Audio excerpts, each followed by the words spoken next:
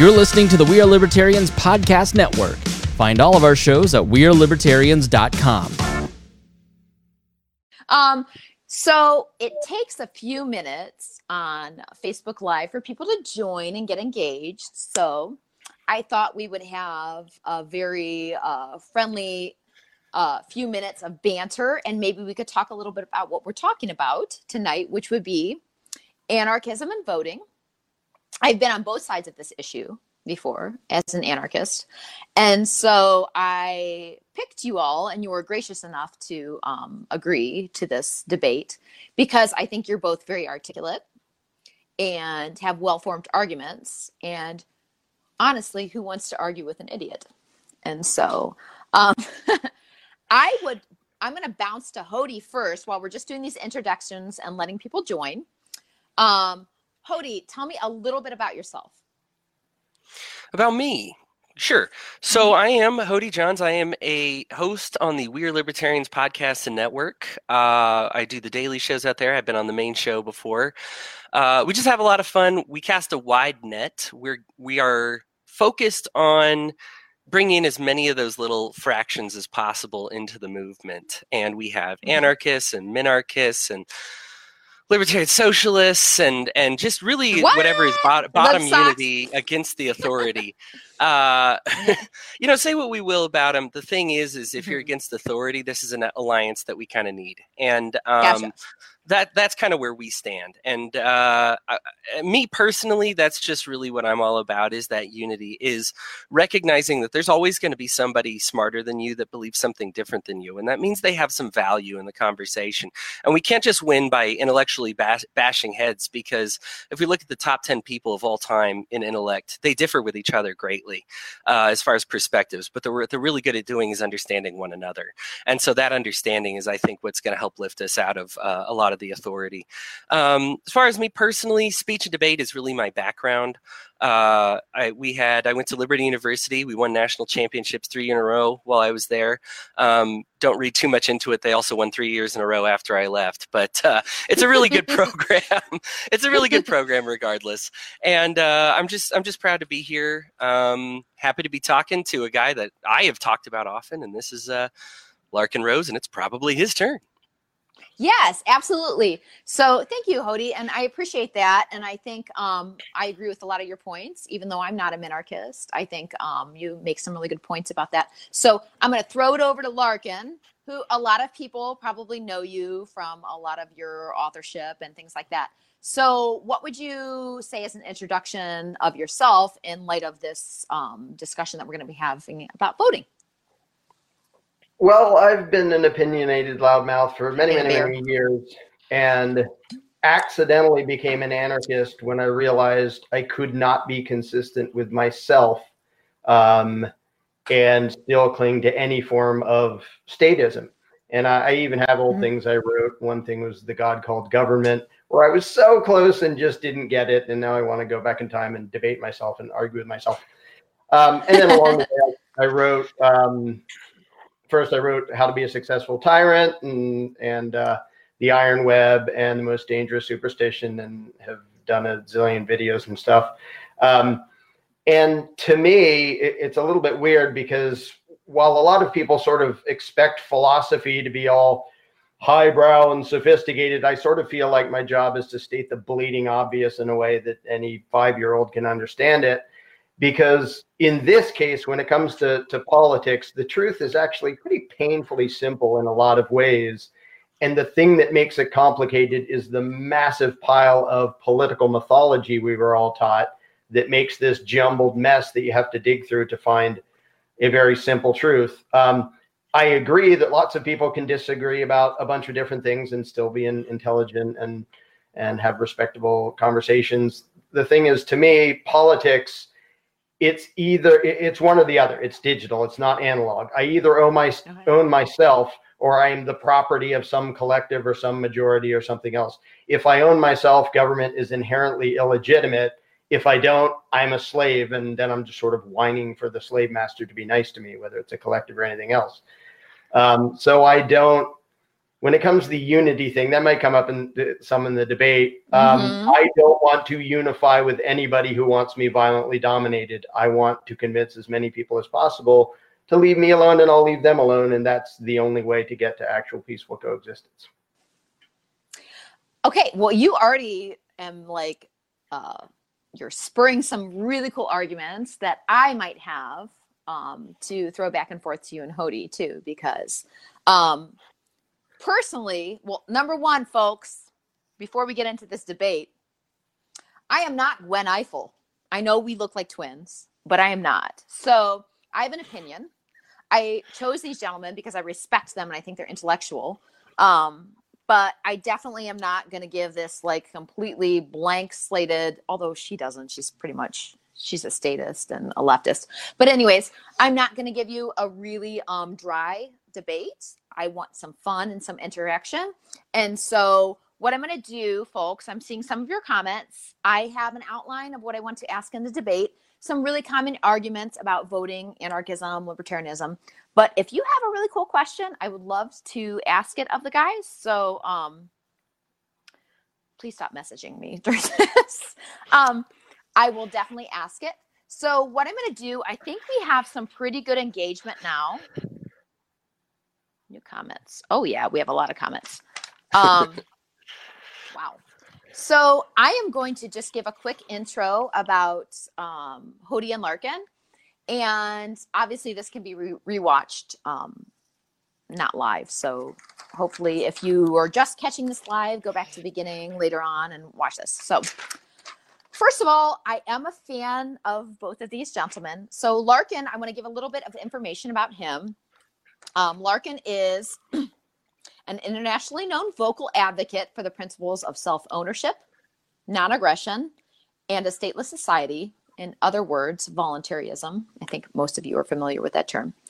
Mr. Rose is the author of several books, including The Most Dangerous Superstition, which is probably his most well-known and the most that I got messages about. Lord, I got many quotes about your book in my messenger. And The Iron Web, as well as many hundreds of articles, and has performed in dozens of public forums, debate, and seminars, and has produced hundreds of videos, including The Tiny Dot, which is I'm a fan of, The King, and It Can Happen Here. So Larkin's pretty well known in the anarchist community, but I'll give you a little shout out to Hody. Some of you might be as familiar with him, but I would let you know that Hody is not a hack that I just pulled out of the internet. So here's a little bit of information about Hody. Hody Johns is a writer and podcaster based in Ogden, Utah. He is a host on We Are Libertarian Network. His articles, speeches, and work have been featured in campaigns across the country, including those of Larry Sharpe, I love me some Larry Boy, and Craig Bowden. Hody graduated from Liberty University with a degree in theology. You can find him at facebook.com/thehodyman. Hody actually is a national debate champion. So I would not pick any kind of weak statist to debate Larkin. We need someone of strong mind. Oh, look, there's people already saying like, go so-and-so. People are already dividing and picking teams and they haven't even heard questions yet. So like I said, this is going to be a loose debate forum. I'm the not PBS moderator. I have a beer here. I'm going to be drinking it and enjoying this. So the first question that I'm going to pose, and you'll have a time limit, and then I'll throw it back to the other person. I'm going to pose this to you, Larkin. I cannot recall a single case in history whereby a government has refused to rule a country because the number of people voting was not high enough. How do you think less people voting would affect change?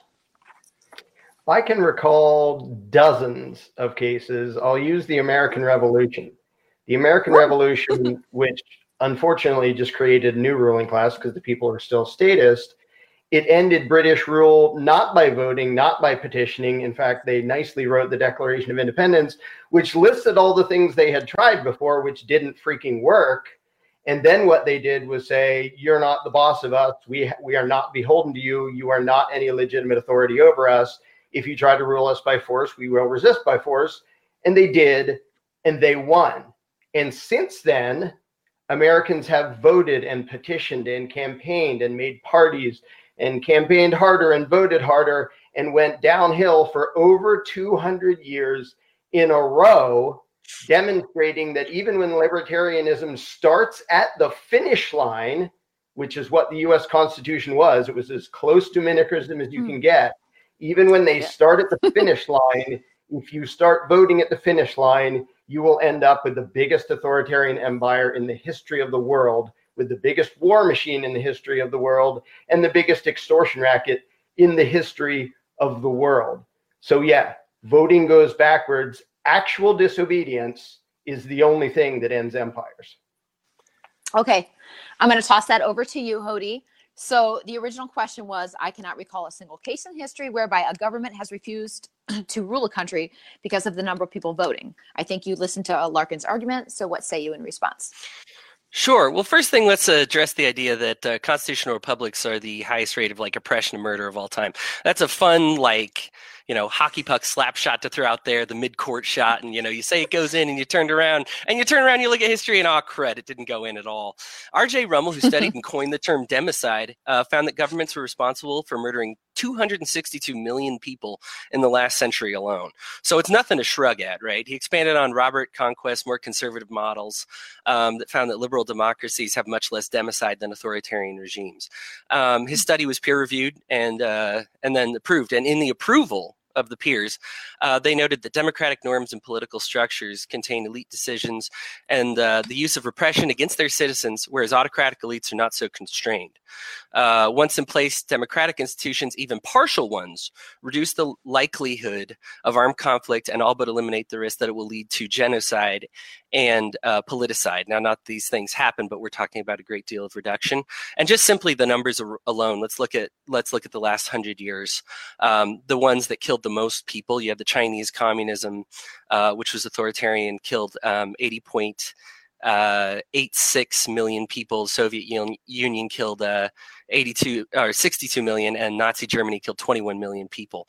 So these ideas that we are under a constitutional republic are somehow worse than these dictators and these other autocracies is something that I would reject flatly.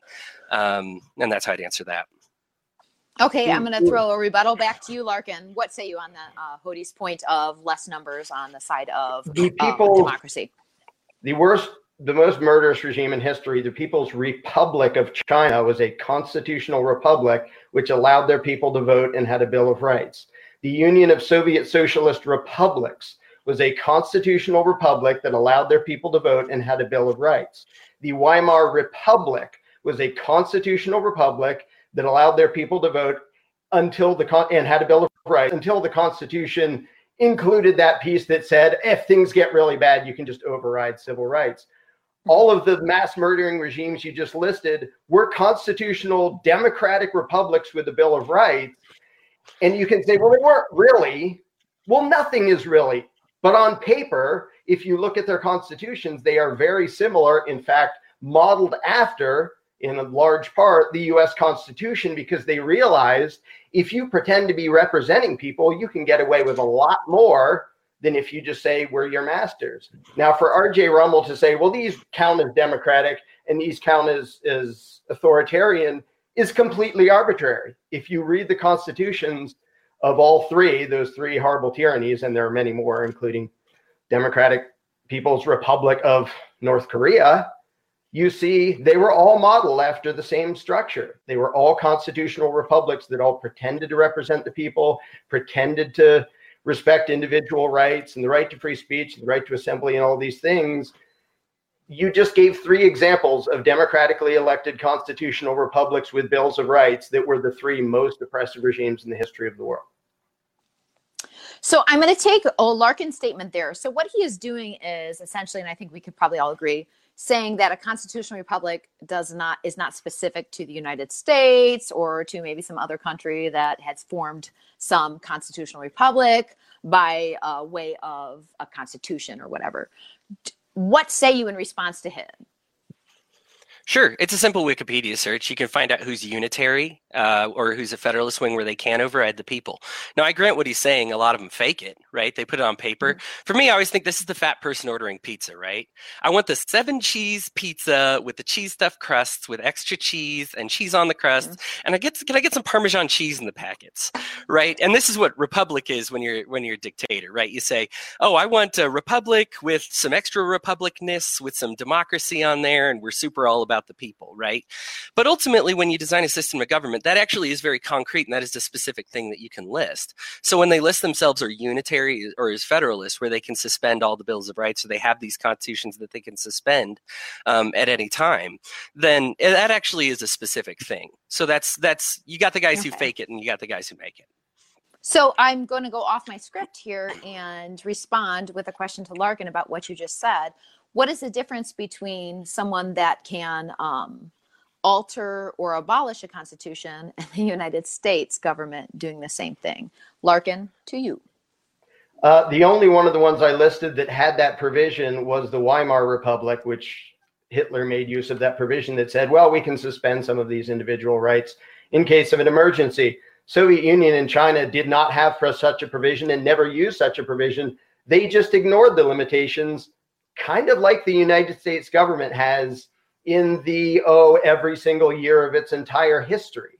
So to say that, well, on paper, they're supposed to do this, when in every single country it's ever been tried, they never stick to what they're supposed to do. And they absolutely always violate the individual rights, including the individual rights that their constitutions specifically say they're not allowed to violate. It's the Constitution is just scribbles on toilet paper. It doesn't stop anything. It's illegitimate to begin with. And the only part of it that lasts through time is the imaginary authority that it pretends to create. Whereas the imaginary limitations fall by the wayside and are just gone. At this point, other than maybe the Third Amendment, every single amendment in the first 10 amendments, the Bill of Rights, is violated every single day in every state in the Union by federal agents. It didn't work. It doesn't ever work. Didn't work in China, didn't work in Russia, didn't work here, won't ever work. Because what you're doing is saying, you are my Lord and Master, but you're not allowed to do A, B, and C. And your Lord and Master says, well, I'm going to appoint somebody that will tell me what I'm allowed to do. I'm allowed to do anything. Golly gee. How did that work out for you? Okay. I think that's a good point. We're deviating a little bit from voting concept, but it actually all kind of ties into each other. I do have a question from somebody, which I'm going to go a little bit away from my script. But I think it all ties in together. So they say, you suppose that the United States is oppressive. What would you consider the most oppressive regime in the world? So I'm going to throw this one to Hody. Obviously, we've talked about democratic republics and how you think maybe the United States is a little bit different than other democracies or republics that just claim that name. What do you think is the most oppressive regime in the world, and why? Sure, I love that you went here, because let's go with feudalism. We're going away from voting a little bit because it's all yeah. And I'm having beer. As far as a system or a specific regime goes, I'm going to go with feudalism. Okay. Historian Thomas Noble actually noted that feudalism and the system that it describes is not actually conceived as a form of political system. By the people in the Middle Ages, it was simply just these guys had swords and these guys didn't. It was actually a result of the fallout of the Carolingian Empire. These individual fiefs actually, they gained independence. And so there was no, it's the power of the king or the power of, the Constitution grants me the right to do these things. There's none of that. Mm-hmm. And yet, while in the state of having no constitution, no voting, no representation, and an opportunity to start as it was, we actually developed what would become, and again, he can debate the numbers if he'd like to, and that's his right. But this was the most murderous. This is the most murderous state of living in human history, right, was under feudalism. Okay. Historians A.R. Brown and Susan Reynolds, they note that feudalism is more akin to anarchy, but because it's not ruled by anyone in any official capacity. It's not considered a government. There's no system of organization. It was just I happened to be the guy that had all the swords, and I attacked these guys. So there's no system telling the rulers of these castles or fiefs what to do. There's no constitution demanding a practice of slavery or serfdom. There's no tax code that demands any percentage of anything be taken. They just simply took what they felt like taking because they had the swords, and everybody kind of agreed in this mutualistic way to say, yeah, I'll kill those guys if you want me to, and be, they developed these systems. The idea that these would not develop without these type of things. Anyway, specifically to the question, that's what I would say is the most oppressive and murderous in history, simply by the numbers that I've seen so far. Okay, I'm being a poor moderator and being a little partial. What's the difference between somebody that oppresses somebody and government? Like, sure. Oh, back to me. You're saying those people are. Anyways, sorry. Okay, I'm going to run this over to Larkin because he's a lot smarter than I am. Sure. So, what would you say in response to that question of, the United States does have a constitution, we're a constitutional republic, and regardless if it's followed or the Constitution is potent or not, we are not the most egregious government in the world. What would you say in response to that and Hode's response? Yeah, currently this isn't the worst in the world as long as you're here. If you're one of the millions of people being blown up by the U.S. military, you might want to dispute that. If it was a while back and you were one of the people who were living here before the U.S. government said, we own this place, and you got slaughtered or forcibly evicted or had to do the Trail of Tears and all that, you might say, yeah, this is pretty darn bad. So for me, right here and right now, no, this isn't at all the worst. However, it was a little bit weird that Hode is arguing with himself, because his first three examples, when he first was talking about horrible oppression, were all constitutional republics. Now he's talking about feudalism, which is not at all the same thing. And he sort of left out the part that, yes, there absolutely was in a lot of cases. I'm not going to say it's every single case in the whole world in history, but in a lot of cases, there was very much the belief in authority and very much a belief in the divine right of kings. And then the kings give land to this person, and it's their land because the king said so. I haven't gotten to this yet. Most of the people who are familiar with my stuff already know it. The problem is the belief in authority. And whether it's a belief in a king or a constitutional republic, you're still imagining that somebody has the right to rule you. And the problem is still in the heads of the people who believe that. Now, currently, if you say what's the worst in the world right now, I think people in North Korea are brainwashed as much as you can get brainwashed. Mm-hmm. So that might be the current, worst. But the problem is and in those fiefdoms and feudalism, most aspects of most people's lives were not violently controlled by anybody. It is only in the developing and with the development of technology and communication and all that government has ever been able to have its tentacles in anywhere near this many things. Under the rule of King George here, people were way more free than they are under a constitutional republic now. Okay, so I have we strayed a little bit, but I think it's been a really good discussion, and I'm not a fancy pants, so I like to stray, and if I want to do it, I'll do what I want to do. But I'm going to go a little bit back to voting, because I have a question. I have several here now that I'll probably deviate to later about voting. I've been on both sides of the issue, I've said. And so there's the initial argument or response about an anarchist voting, or, even somebody like yourself, Hode, that's a minarchist. Is voting violence? So I'm going to direct this initially to you, Hode. My question would be, is voting violent, and how does it directly affect your neighbor in the same way? Sure. With the thousands of different kinds of voting there are, this would be difficult to summarize. Voting absolutely can be violent. Let's be very clear about that. It's been okay. Abused before. This is kind of similar to guns, right? Do I have the right as a collective to take everybody's stuff? Absolutely, you do. One of the more interesting tidbits throughout history, I guess, to wrap up the feudalism talk, would be that feudalism actually had a specific end date, which seems crazy, but August 4th, 1789, 87, something like that.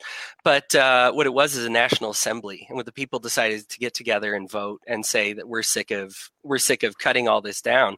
Yeah, it wasn't a government authorized vote because there was no government, right? So they just got together and said, hey, if we all, what happens is if I refuse to cut the wheat for you, I get murdered, right? I get cut down.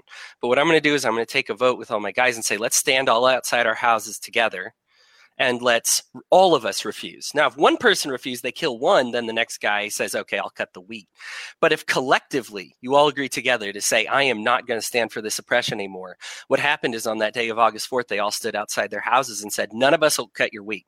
And you can either kill us all and have nothing because we're your means of production, or you can just make some kind of, you're going to have to make deals with us. You're going to have to give us power. You're going to have to, they actually got land, received equal rights, things like that. Again, flaws, absolutely. But no violence, specifically, it actually stopped the violence of murder that was going around. Other part, it can be violent, but let's not make this mistake that all violence is bad. Okay, if you show up on my property to take some of my things and I initiate violence against you, well, that's a good type of violence, I would say. It's self-defensive violence, right? We talk about authority being the right or power to coerce somebody. Yeah, I have the right and the power to coerce someone if they assault me, if they try to, rape me or steal my things. And so if there is some law, whether it's legitimate or not, that says these people can rape you or steal your things, and we decide to have a vote to say, no, you can't do that anymore. Yes, that law is illegitimate, of course. But if there's a vote that can get rid of it, why would you not use that tool? Okay. I'm going to cut you off there, Hody. So what would you say in response to his examples and the original question of, is voting violence, and how does it directly affect your neighbor? Larkin. Well, first, to respond to his answer, it was a little bit funny because that's not voting. That's not politics. That is open disobedience. Another example being the Declaration of Independence. It wasn't a political act. It was a completely anti-political act saying we're just not going to obey you, and we have the right to forcibly resist if you try to do it. And in that case, they tried to, the British tried to violently conquer, and then there was people shooting each other back and forth. Sometimes you don't need that because people say we're just not going to obey you anymore. That's not voting. That's not voting for a master. It's not even like voting for whether we should do this, because the number of people who disobey doesn't depend on the vote. In the American Revolution, most people did not resist British rule. It was about a third that actually bothered to resist. The vote didn't freaking matter. Majority didn't matter. Legislation didn't matter. Political action didn't matter. Disobedience mattered. And that is the precise exact opposite of anything that begs government for permission or for lenience. Now, as far as whether voting is violence, voting isn't an act of violence. It is an advocacy of violence if you're talking about voting for anybody to have that power. There's an exception if you're talking about I voted on a referendum just to oppose this particular tax or whatever. I would actually, I'm going to interrupt on that because it's one of my questions, and I don't want to cut your time short, but I feel like we've kind of covered that topic. So a lot of anarchists that vote, including myself, I do it very strategically. And I don't vote for a lot of representatives, very rarely, actually. I use it as a bullhorn and a platform. And I vote on issues basically only. So what say you of issue voting? I'm going to throw this actually back to you, Larkin, first, and then I'm going to give Hody a longer time to respond. So if someone votes on issues, what do you think that is violent towards their neighbor? What are your thoughts on that? I have a degree less of an objection to that. If somebody's just voting on a referendum against a particular act of government violence or control, my only complaint then is that, you're sort of legitimizing the process, but you're not actually, condoning anything evil against somebody else, as opposed to if you vote for a candidate who's going to tax anybody, you are advocating immoral violence, and pointing to the other candidate and saying, he was going to be worse, doesn't make it okay. It's the equivalent of saying, I want that guy to be your owner. And I said, I don't want an owner. Well, it was either him or the other guy. That's still you advocating my enslavement. That's not okay. Now, I usually call it advocacy of violence instead of actually an act of violence, like hiring somebody to kill somebody instead of killing yourself. But if you are voting for somebody to exert power over me, you committed an immoral act, and saying, something else worse would have happened if I hadn't, is not an excuse. It's like stealing my car keys and my wallet and saying, somebody else would have stolen your car if I didn't. doesn't make it okay. But if you're just voting against a particular act of authoritarian control, I don't have the same objection to it, because you're not trying to give anybody power over me. Okay. So that begs a question, and I'm going to be a little bit, I'm not going to be fancy pants here, and I'm going to flip the question a little bit to Hody. So I think we probably agree on issue voting, which is basically what I do as a voter. But what would you say in response as to voting for a candidate, what Larkin said? Could you give me an argument against his ideas of voting for a candidate? Well, certainly. So this is one of those, again, if you're particular about the way you vote, and voting has a certain ethic, I'm glad that Larkin at least see voting in some capacity, because that's really all I was going for. I'm not defending every vote. I'm not defending a vote to steal people's stuff and everything like that. But let me at least try to defend the position. This is from the Anarchist Library, actually, and they probably defend voting a lot better than I do. So a vote is held to sustain the police. Anarchist societies have replaced professional military and popular forces with a part-time popular militia, which looks out for the safety of the community. And then elected officials, this military would take a person accused of a crime and their accuser before a popular tribunal, where any dispute could be arbitrated and the criminal act could be adjudicated and rectified. In determining if the rights have been infringed upon, the tribunal would function much like a jury in hearing evidence and making a decision based on that evidence. Of course, we know what popular is. How do you find out what's popular? You vote on it. This is how we stop the, rapists from saying, we say, in an anarchist society, we can fire, or we always say this, you can fire the police whenever you want. Well, obviously, if I'm a child rapist, I say, well, all the police are fired, and I own a lot of land, and I have 50 kids on my land that I rape. So, I have fired the police. Well, of course, that doesn't work. And in this anarchist society, at least according to the Anarchist Library, and I don't expect Larkin to defend what they say. He has his own views. He came to anarchy in his own way. But I'm simply saying that this is the way anarchists would justify voting for somebody to sit on that tribunal. That's actually quite like a third eye response, Hody. I'm kind of impressed by your minarchist ass saying that. I think that point, we've gotten around that so much. I don't think there will be a conclusion to that. So I want to ask a different point. I've got some cool questions from people in the audience. This one is too provocative, so I'm going to go back to one of mine. So this would be in a bit of a defense of somebody that's an anarchist that votes. What do you think about voting? And I think Rothbard and Spooner both made intellectual arguments for this. And this is not saying every anarchist has to fall in line with Rothbard or Spooner. I think that's a very stupid argument. But those are really intelligent men that I have followed. They say that voting is self-defense and it's using the system against itself. I would toss that to you, Larkin. What do you think the fallacies are on that, or do you not? That is a gigantic error. Shit. Because Lysander Spooner. Well, I would love to dig him up, bring him back to life, and argue with him about specifics of exactly what he meant. Because if you think that it counts as defensive and moral to try to appoint an authoritarian master because he's not quite as bad as the other choice, then the only thing the rulers ever have to do is give you Trump and Hillary.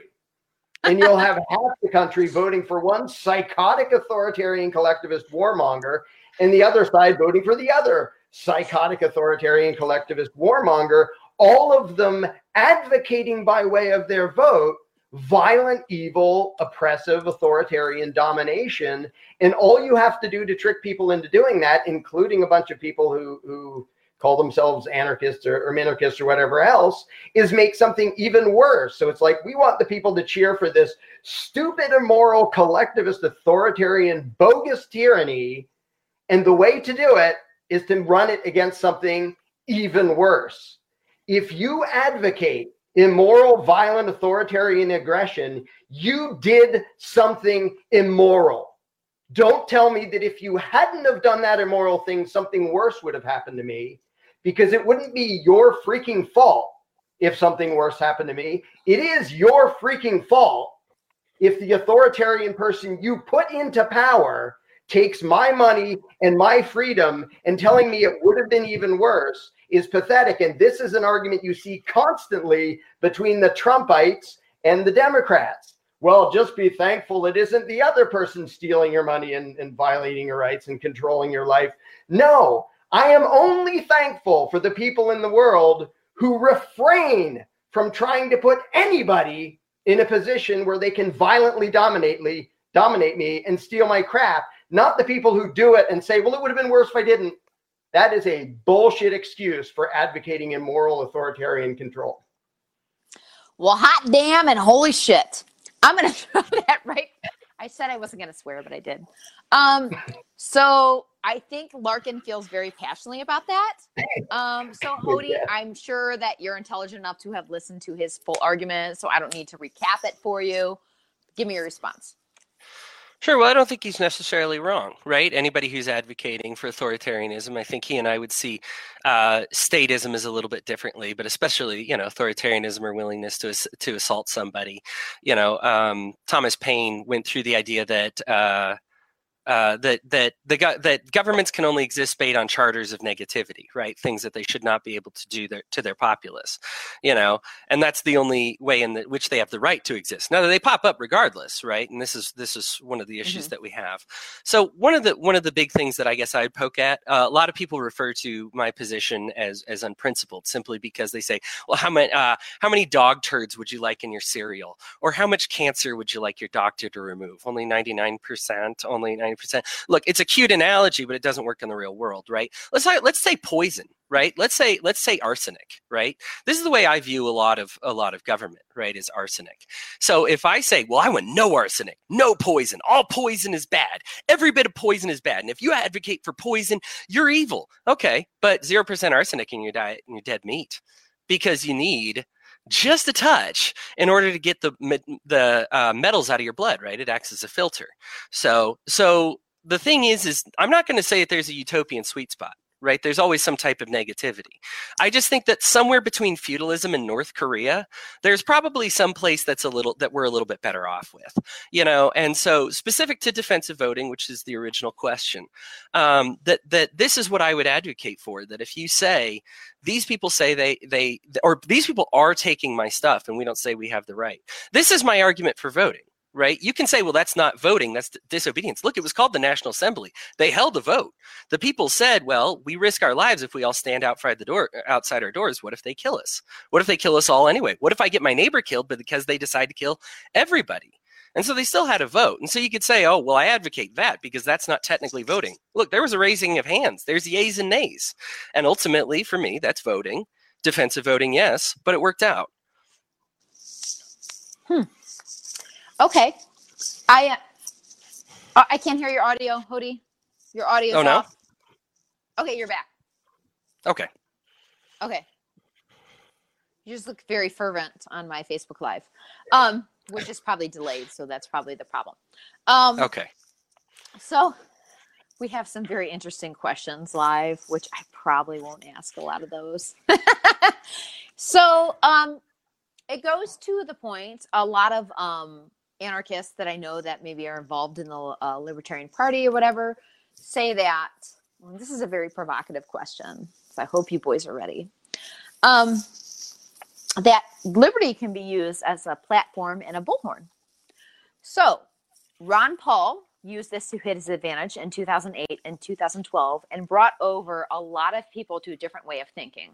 Whether or not he had a chance, and I think he knew that he didn't have a chance, he used the political platform to change people's mind. Larkin, I'm going to throw this to you. What do you think of Ron Paul's run, and do you think that it legitimately made a difference in the liberty movement? Go. I agree almost entirely with Ron Paul's assessment of Ron Paul's run. His closing remarks on the House floor, the last thing he said in front of that band of crooks, was brilliant. And I loved hearing him say it because it's what I had been saying about him for years. He basically said, and I'm paraphrasing, you can go look it up. It's an awesome thing to watch. He basically said, legislatively, I got nothing accomplished. Like, that is not the way to win. Voting is not the way to get freedom. Politics is not the way to get freedom. What matters is what the people believe. he did do a great job of spreading a bunch of ideas that got people looking into it and saying, yeah, that makes sense. And a bunch of people then kept thinking about stuff and turned into anarchists. The mentality of the population is the thing that matters. The votes don't. The legislation doesn't. And he managed to help change a lot of minds, or get a lot of minds started in the right direction. But that had nothing to do with this, like him getting votes or not. You could say, like, the best you could say is, well, there were more people paying attention because he was in office or because he campaigned. And that's true. And you can, like, but that isn't like a reason to engage in voting and petitioning, because he didn't accomplish anything by way of legislation, and he said so. If that happens to be a way to get in front of people, fine. But notice that his agenda and his whole approach was not, if elected, I will save you all. His approach was the ideas, win or lose, because, by the way, he freaking lost. He accomplished all that sadly by losing. It didn't matter what his legislative agenda was. It didn't happen. It didn't matter what he would have done as president. He didn't get there. He had no chance to get there. It did matter the ideas he was spreading. And there's lots of other ways to get an audience. The thing is, the ultimate problem is not in Washington, D.C. It's not in the legislatures. And I want to quick throw this in because this is my main point, and I don't know if we're going to get to it at another point. We'll be good. The main problem with voting is not just that it never achieves freedom, although that's true. You are never going to vote for a government to not be there. The main problem is that it reinforces the notion that political rituals actually bestow upon somebody else the right to rule. That belief, the belief in authority, especially the belief in political authority, that is the entire problem. And voting and campaigning and petitioning, which, by the way, I did lots of before I gave up my own statism, all it does is use up the time and the energy and the money and the hope of good people and throw it into a black hole, all while reinforcing the notion that is our only recourse. That's our only way to achieve freedom. Play the game that is a game of the tyrants, by the tyrants, and for the tyrants. Play it every 4 years, lose it every 4 years, and then go back and be a good slave for 4 more years, instead of saying, what if we disobeyed? And if the mindset of the people was not focused on politics and voting and elections and legislation, but on disobedience, 10% of the population could end any regime in the world almost overnight, whereas 10% of the electorate accomplishes nothing.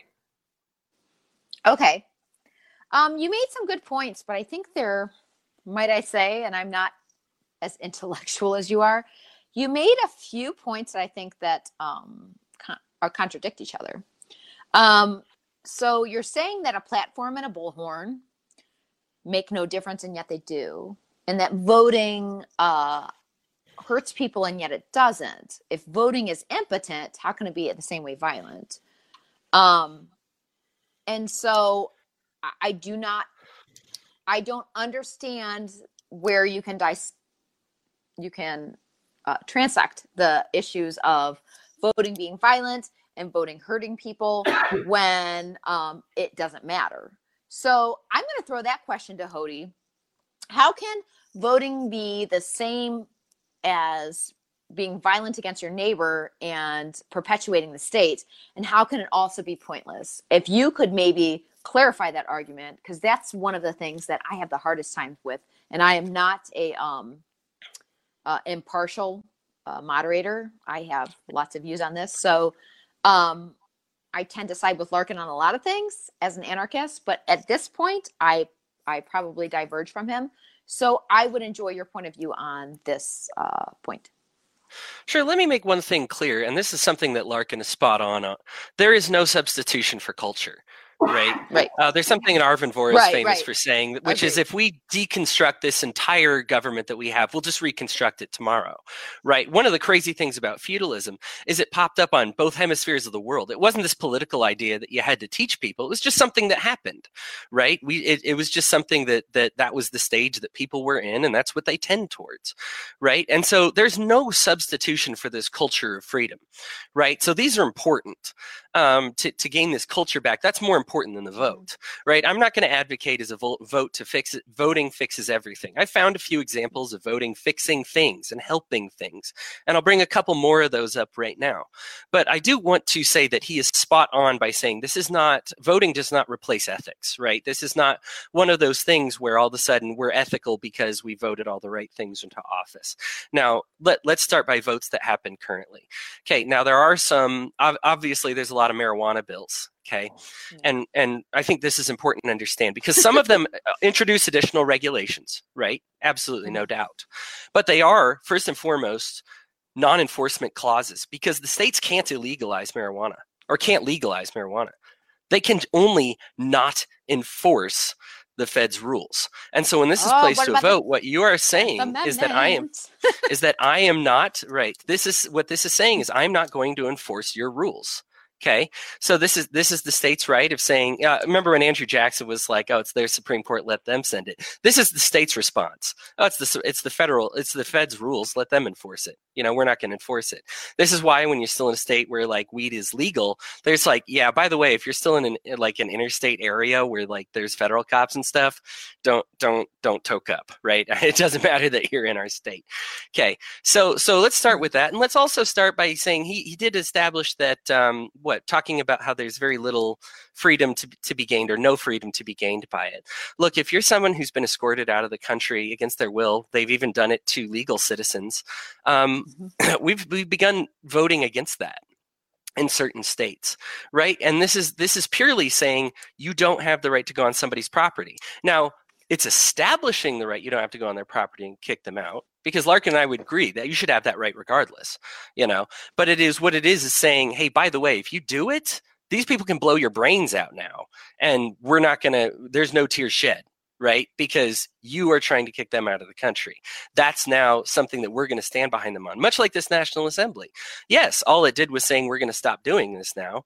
But that means a lot, right? That solidarity through voting actually does mean quite a bit. So I'm not going to advocate every instance of voting. Let's go over a couple. Larkin got it a lot of time, so I'm going to take a little bit of extra time here as well. Ooh. Let's talk about some anarchists that were into the vote as well, right? Benjamin Tucker said anarchy does not exclude prisons, officials, military, other symbols of force. It merely demands that non-invasive men shall be made the victims of such force. Anarchism is not the reign of love, but the reign of justice. It does not signify the abolition of force symbols, but the application of force to real invaders. And how do we decide on who the real invaders are?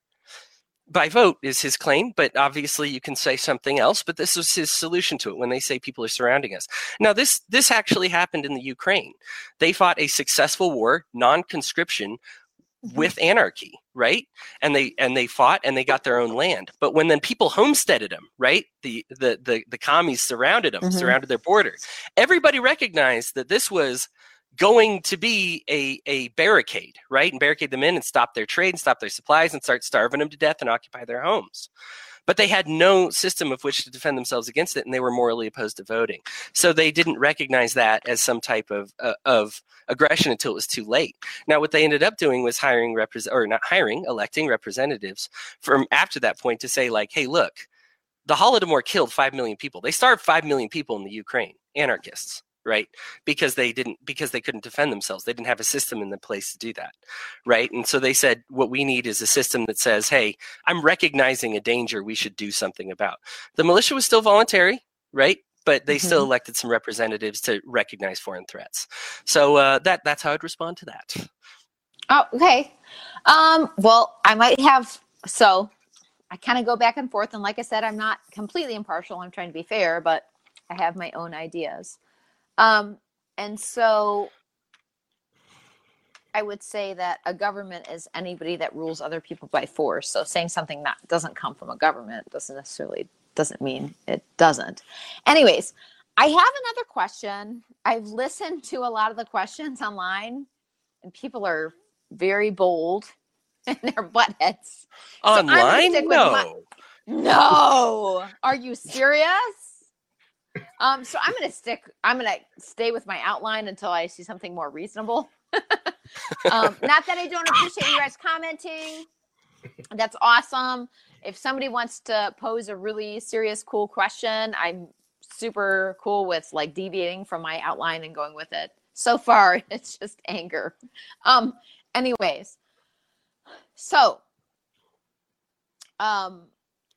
we talked about the system, like using the system against itself, voting as violence. How does it affect your neighbor? So here's something about just the philosophy of voting, which I looked a little into and did some prep for this debate. As you can tell, I'm super intellectual and fancy, so I'm super ready. Because voting grants legitimacy to the current political system and directs attention away from direct action. Okay, so I actually found that in an article of somebody that was against voting. And I thought it was an interesting concept. Do you think that voting in and of itself grants legitimacy to the current political system and directs attention away from actual action as far as maybe informing your neighbors, like taking action against the state, anything like that? So I'm going to throw that to Larkin, obviously. Yeah, and that was convenient that you just made one of my arguments for me. Is when people are distracted into thinking that the solution is by way of politics and voting, what they're doing is asking for the permission of the ruling class to have a little bit more freedom here and there. And in doing so, they are very loudly proclaiming that they acknowledge that it's the ruling class's choice to decide that, which is them saying, I acknowledge that you are my Lord and Master and I have to obey you. Now, will you please change your commands a little bit, or your demands, or whatever it is? You are absolutely legitimizing their imaginary authority over you. And not only does that not have a great track record of success, it wastes the energy and the effort that you could have used to actually disobey them out of power. And when he mentioned the cultural thing, yeah, what matters is what's between the ears of, millions or billions of people, what they believe. Voting and playing politics strengthens the idea that politics creates a legitimate ruling class. And it's funny because the examples he's going back and forth between are not at all the same. They're fundamentally different. A bunch of people who say, those buttheads over there are trying to control us. Are we ready to forcibly resist? That kind of vote isn't legislation and it's not democracy. It's just, do we dare to go kick their butts or not? It's not because we're legislatively creating a new right or overruling a blah, blah, blah of political authority. It's just people understanding that their own conscience determines right and wrong, and votes and legislation and politics don't. And then they decide what to do about it. And the thing is, if you can get your subjects to imagine that the proper civilized moral way to deal with being oppressed is to vote and beg and petition and campaign and do all that, you can get away with way more injustice, which is why you see them getting away with way more injustice when they say, we represent the people, like the Soviet Union did in Red China and the US and a bunch of other places. Mm-hmm. They pretend we're representing you. It's a republic. You vote for us and blah, blah, blah. And the only difference between the Soviet Union and here is the propagandists here were smart enough to put up 2 puppets, whereas in the Soviet Union, you had 1. So everyone says, this election's a joke. But if you put up 2, people go, well, now it's legitimate. No, it's not. It's just twice the joke. But it's still all people legitimizing the game instead of disobeying. And an example I like to use is if the people who now vote libertarian and accomplish pretty much nothing in the process, you're never going to get a libertarian president. You don't even get a libertarian candidate in the Libertarian Party. Every single one of their candidates advocates violent extortion in the form of taxation. They just advocate less of it. So none of them are even libertarians. If you ran a libertarian, he would never get there. If the people who vote libertarian said, screw this, I'm not voting, and I'm not giving the damn IRS my money anymore, that is the end of the federal income tax. Because if you got 10, 15 million people to say, we're just going to openly disobey and resist, there is nothing in the world 100,000 paper pushes that the IRS could do to 15 million people just going, we're not complying anymore. But if you can get them to vote instead, they accomplish nothing and they keep being willing slaves. Okay. So I appreciate a lot of your points and they were really interesting. So do you, Larkin, I'm going to throw this question to Hody, but I'm actually reposing this question. So do you honestly believe that if 10 to 15 million people stop paying taxes, the state would abdicate itself in the form of taxation? They don't have to abdicate themselves. Okay. We abdicate themselves for them. That's the whole point, is we don't need their permission. They don't have the ability. Now, see, I'm not being the moderator right now. I'm arguing with you, which is really bad. So I'm going to drink some more beer. I'm going to throw this over to Hody, who's a lot smarter than me. But I want to fight you on this, so I'm just going to message you about it. So Hody, because this is it. So Hody, what say you in your response? Sure. So first things first, if you decide not to vote, not to show up, they don't need you. You count towards their counts, right? Every representative represents X number of people.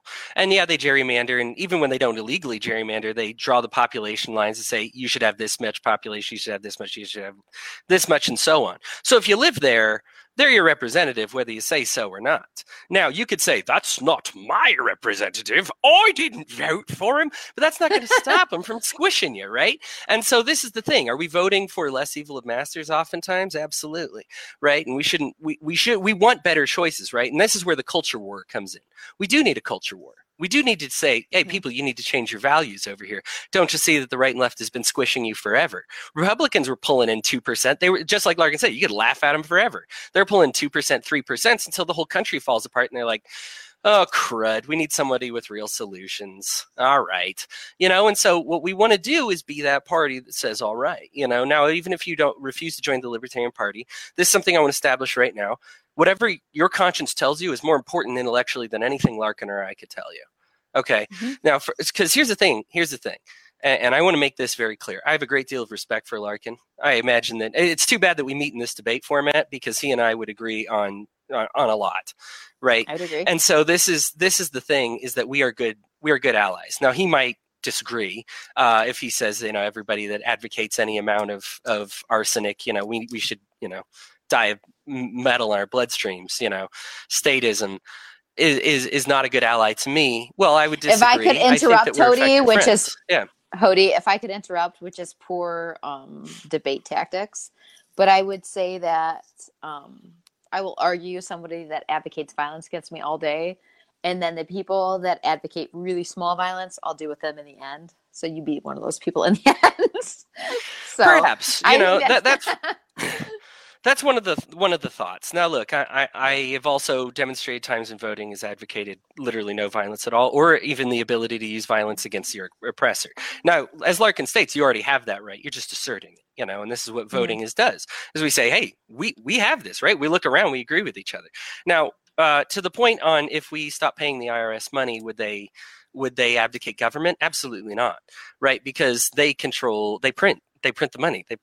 They run the Fed, right? So money is not the concern. Now, they would have a problem with the things that money can buy, right? Like tanks and whatnot like that. They need to conscript people. They need people to do that. But they really only need a very small number of people. And this is feudalism all over again, right? We only need a couple of knights and a couple of henchmen to rule people that are thousands of times larger than us, right? So as long as you can find those people, you're going to be okay, right? And even if you can't pay them with money, which they would still be able to, because here's the thing, the money goes from the government to the people, and then some of it back to the government again, right? Because this is what we do. This is our national income equation. This is a Keynesian economics equation, right? That we recently adopted, and all the other big countries in the world adopted at the same time because, surprise, surprise, it looked pretty enticing, right? With this national bank thing. As these national banks begin to fall apart, and we've seen this happen around the world, they're beginning to explore libertarian alternatives, or even anarchist alternatives, right? And where they're becoming, as opposed to being the fourth or fifth minor party, they're actually becoming the second, third, or even first, in line. And this is what we're really going for. But the thing is, those governments don't need them. They don't need them to show up or not. What's the difference between somebody who morally doesn't show up to vote and somebody who just doesn't care enough to vote? Ultimately, you're in that same gerrymandered circle, and they're just going to keep representing you. Okay. So we've had a really great audience, and I'm going to give a couple shout outs, and I want both of you to, but I want to wrap things up with a really interesting question for you guys both. And I want it to come from the heart because I'm a girl and I like emotions. So there are a lot of people in the liberty movement that may not see eye to eye. And I think, obviously, both of you being intelligent, well-informed guys, one of you believing in something, one of you not, can understand that. So, in that vein, what do you think, if you think of it at all, what would you think of people that believe in libertarian ideals but are maybe small statists, like minarchists, and people that are anarchists? Do you think there is a way for us to come together to help open hearts and minds? Do you think that's a possibility, or do you think we will just argue into a continuum? I'm going to give that to Larkin. I'm going to be really blunt here. I think minarchists are not at all helping the cause of liberty. Libertarian minarchism was tried. The U.S. Constitution was a brilliant try at that. It made the biggest authoritarian empire in the history of the world. We don't need better choices at who should be on the throne. We need people to figure out the only choice that's moral and rational is don't have a freaking throne. And every time you put a throne there, it doesn't matter how you campaign it, how you sell it, how you pitch it, what the Constitution says to begin with. You are creating a ruling class. You are declaring that somebody has the right to rule. And as soon as you do that, you have planted a seed that will grow. The Anti-Federalists knew it. All their predictions about how monstrous the U.S. government was going to turn into, they were wrong in the direction that it was way worse than they even said it was going to be. If minarchists got their way and we got the Constitution all over again, which will never happen in a million years, it would come back. Yeah. What we have today is the result of minarchism. It doesn't freaking work. There's not such thing as a nice, legitimate slave master. There is freedom or there is slavery, and bickering over who should be our slave master doesn't ever lead to freedom. It leads to worse and worse and worse slave masters all the way down the road. So as long as somebody advocates a little tiny slave master, to me, he is just as much an obstacle to true freedom as an outright socialist or an outright Nazi, because he agrees with them in that I should be beholden to a ruling class. He just wants it to be a nicer ruling class. But that is the myth. That is the superstition that has to go. We don't ever get to freedom until the entire notion of political authority is gone. Well, hallelujah and holy shit. All right. We're going to go. I'm going to point that argument to you, Hody, but I'm going to essentially ask you. I know you listened to what Larkin said. How do you think any type of small government society would benefit the individual?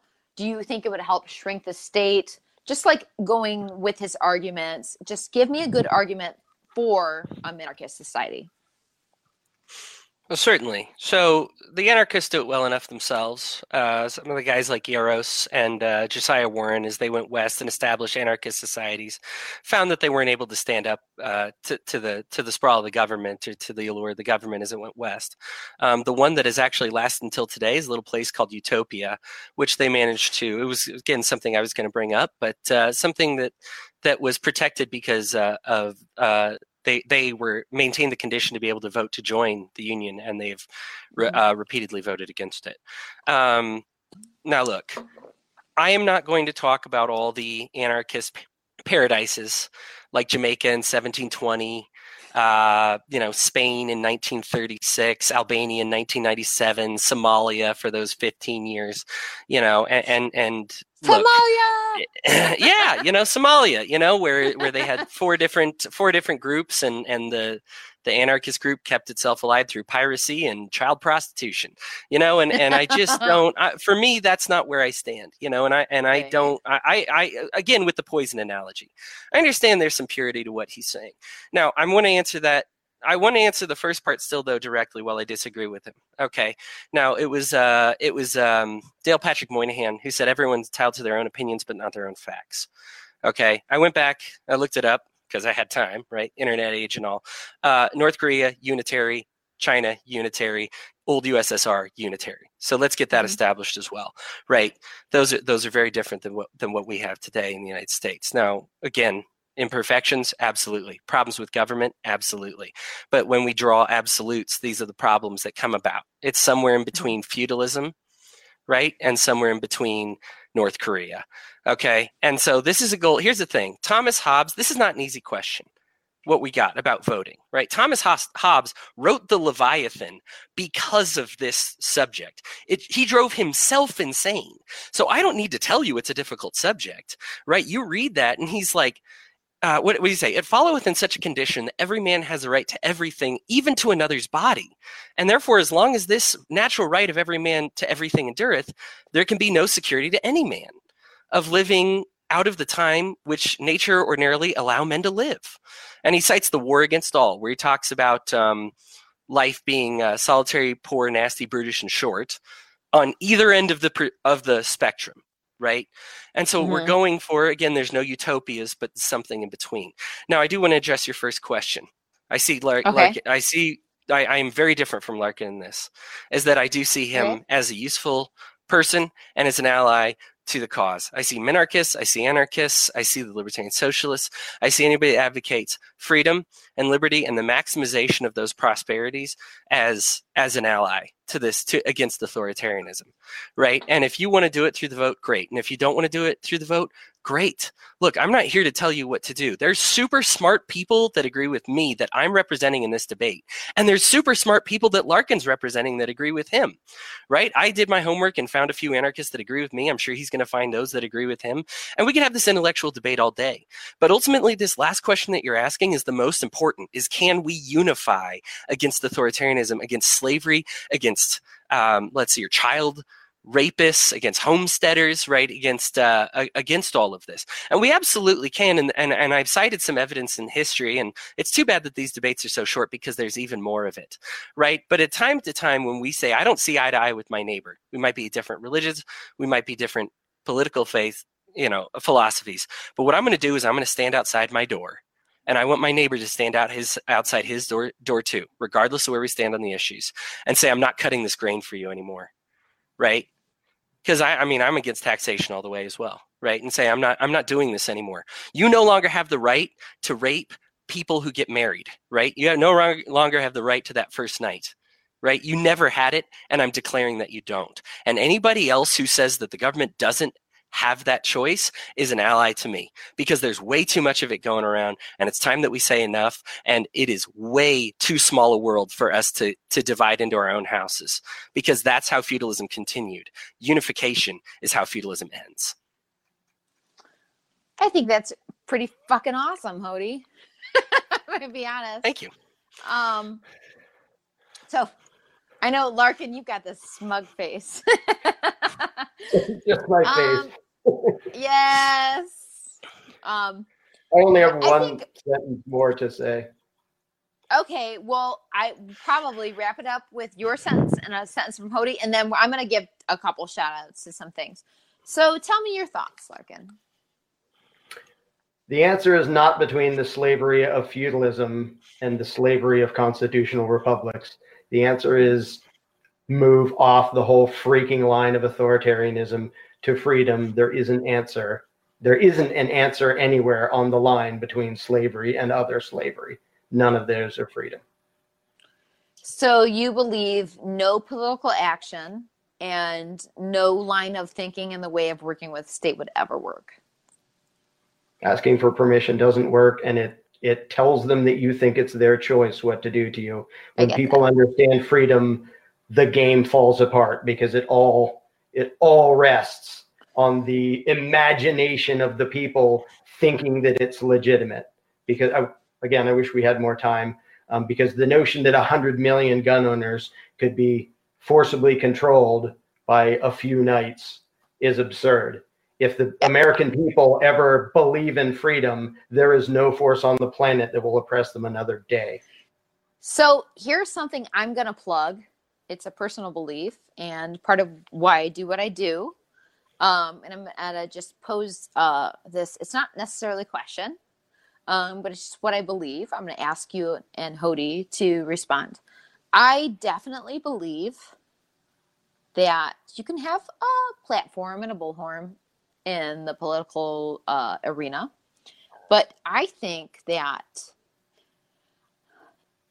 being an anarchist that is opposed to the state, the very best thing you can do is to meet individuals on the field of ideas and change their minds, not through force or being an asshole, but through planting seeds. And so that's the way that I approach things. I think that the way that we can change society comes through individuals, like meeting individuals on the field of idea. I don't know if that's a utopian idea or not. It's what I believe. So I'm going to throw that first to Hody. And what do you think about changing individual perspective and changing the world? So as far as changing the world goes, I mean, this is just, like I said, it's more about the culture. You're talking about the field of ideas, right? This is what we talk about, is we need to change their minds and get them to understand.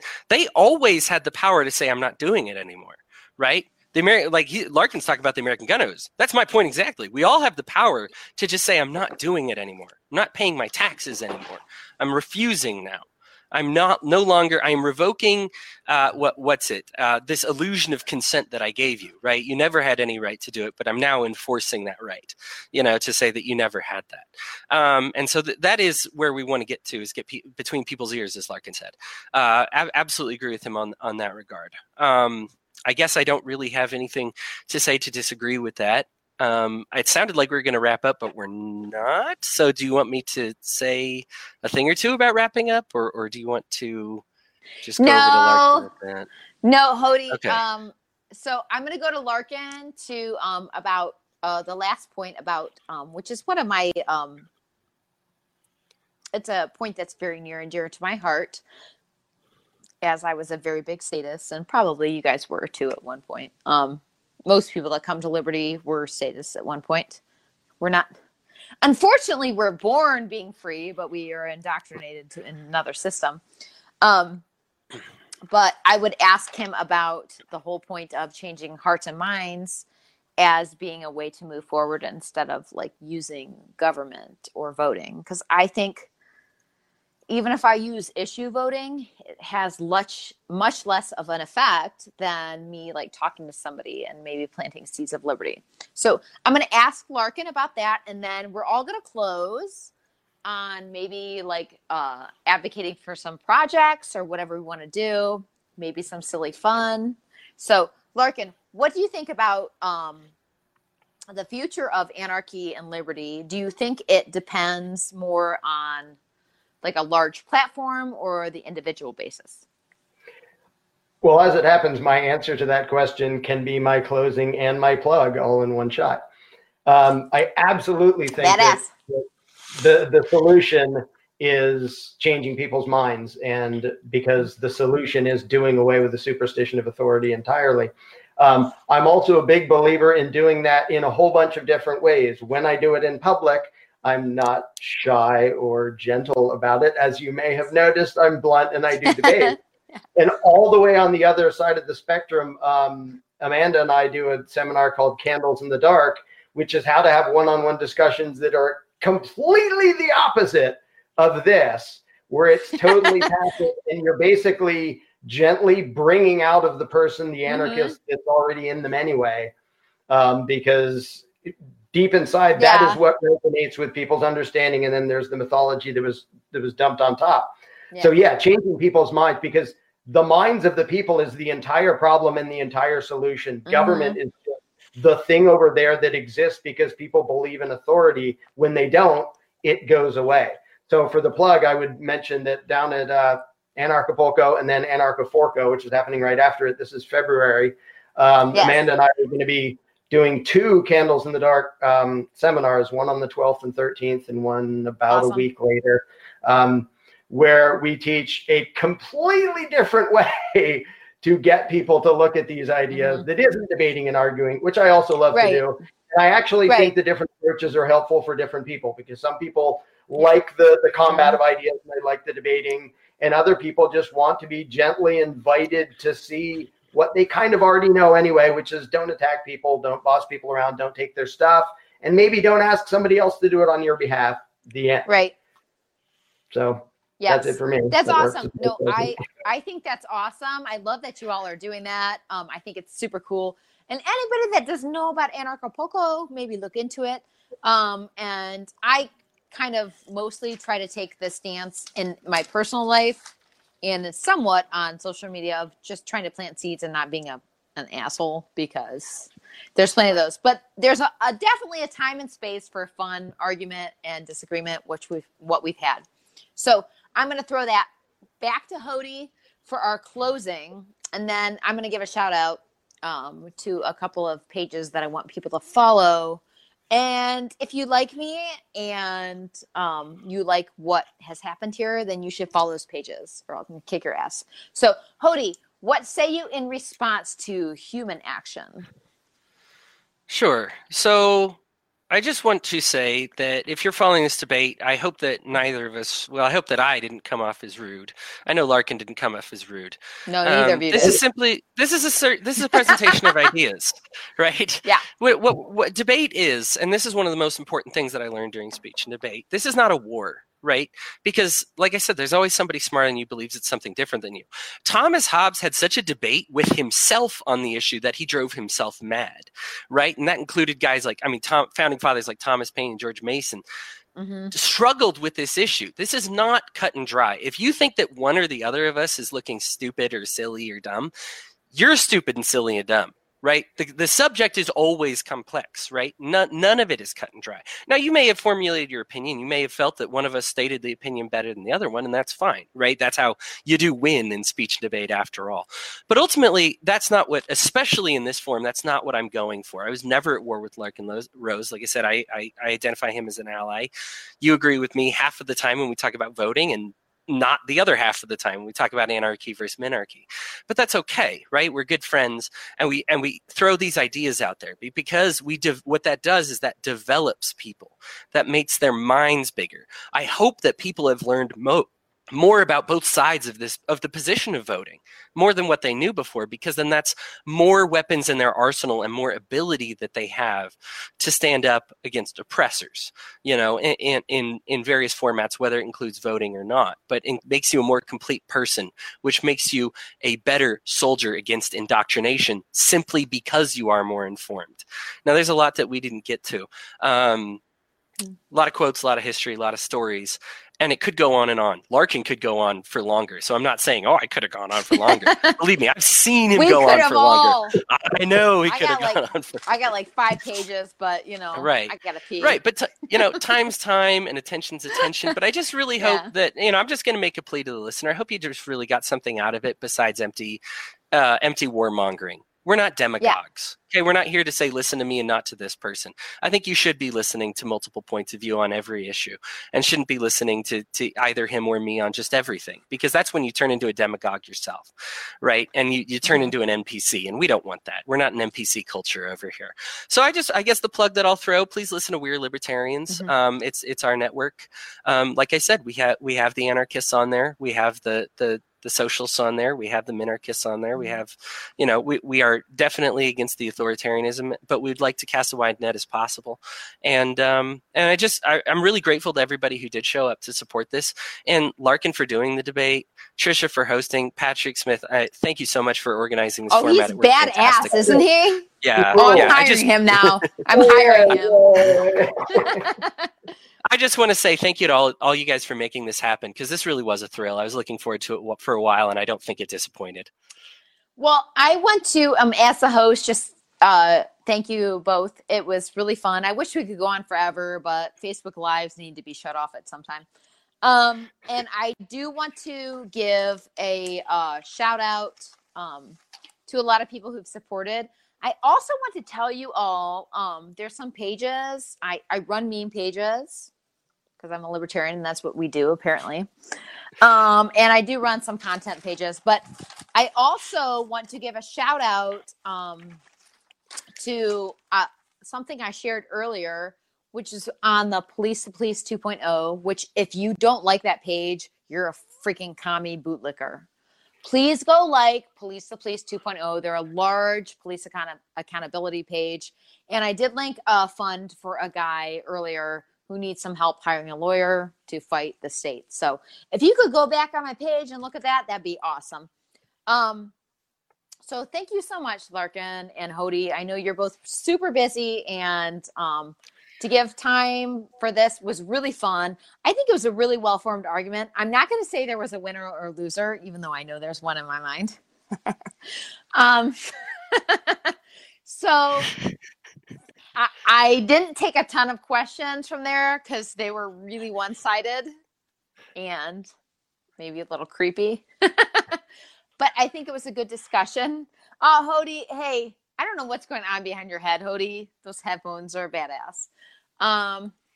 So thank you both so much. Peace and fuck the state.